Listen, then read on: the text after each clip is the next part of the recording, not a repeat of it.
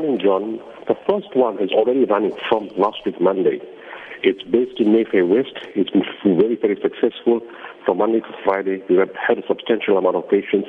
That is based in Mayfair West, or not far from the Garden City Clinic.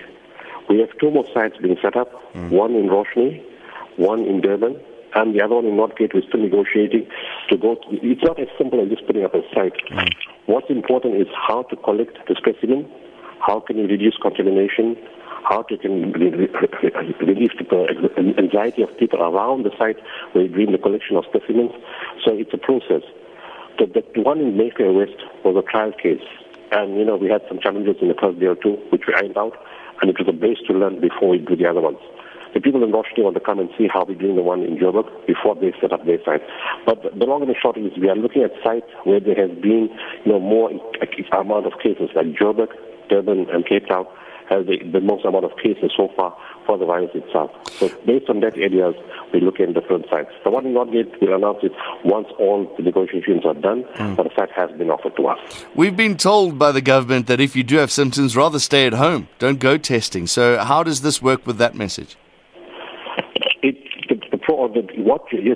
If to stay at home, it's fine, but if the one of the rules of the NICD is that if you have traveled overseas and you have come back and you have symptoms, you have to get tested, because you could have been in touch with so many other people on the flight, and they mention high-risk countries.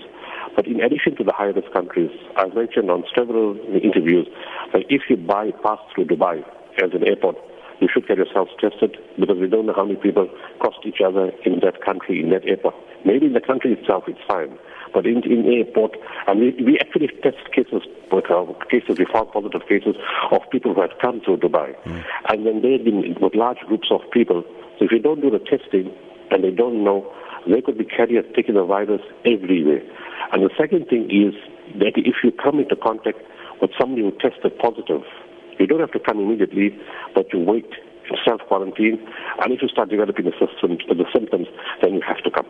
Is it the same testing procedures that the government is using already? You have to follow the standard rules. It's fully fitting in what the NICD rules, and it's called case definition, that you just don't test everybody who seems to have a flu. So that's the first thing. There's a questionnaire. To fill in the questionnaire, we follow this. Secondly, the type of test. A lot of people are talking of the blood test that's not been approved in the country. And everybody needs to know that. It's far more cheaper, but it's not approved. And that's a blood test, a finger prick. The one that's approved by the NICD, which is far more effective, is one, it's taken a swab from the nose, and from there it's sent to a special laboratory. It can't go to any laboratory. The laboratory has to be approved by NICD and has to be Senate accredited, and that results come into 24 or 48 hours. Now it's taking longer because of volume of swabs that are coming in. That was going to be my next question. Are you not adding to that laboratory's pressure now by opening these extra testing centers?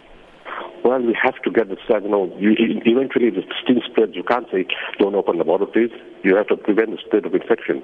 In fact, the more laboratories you have, the more testing sites you have, the better. Not if just to ask people to come. Again, it's by case definition, the criteria.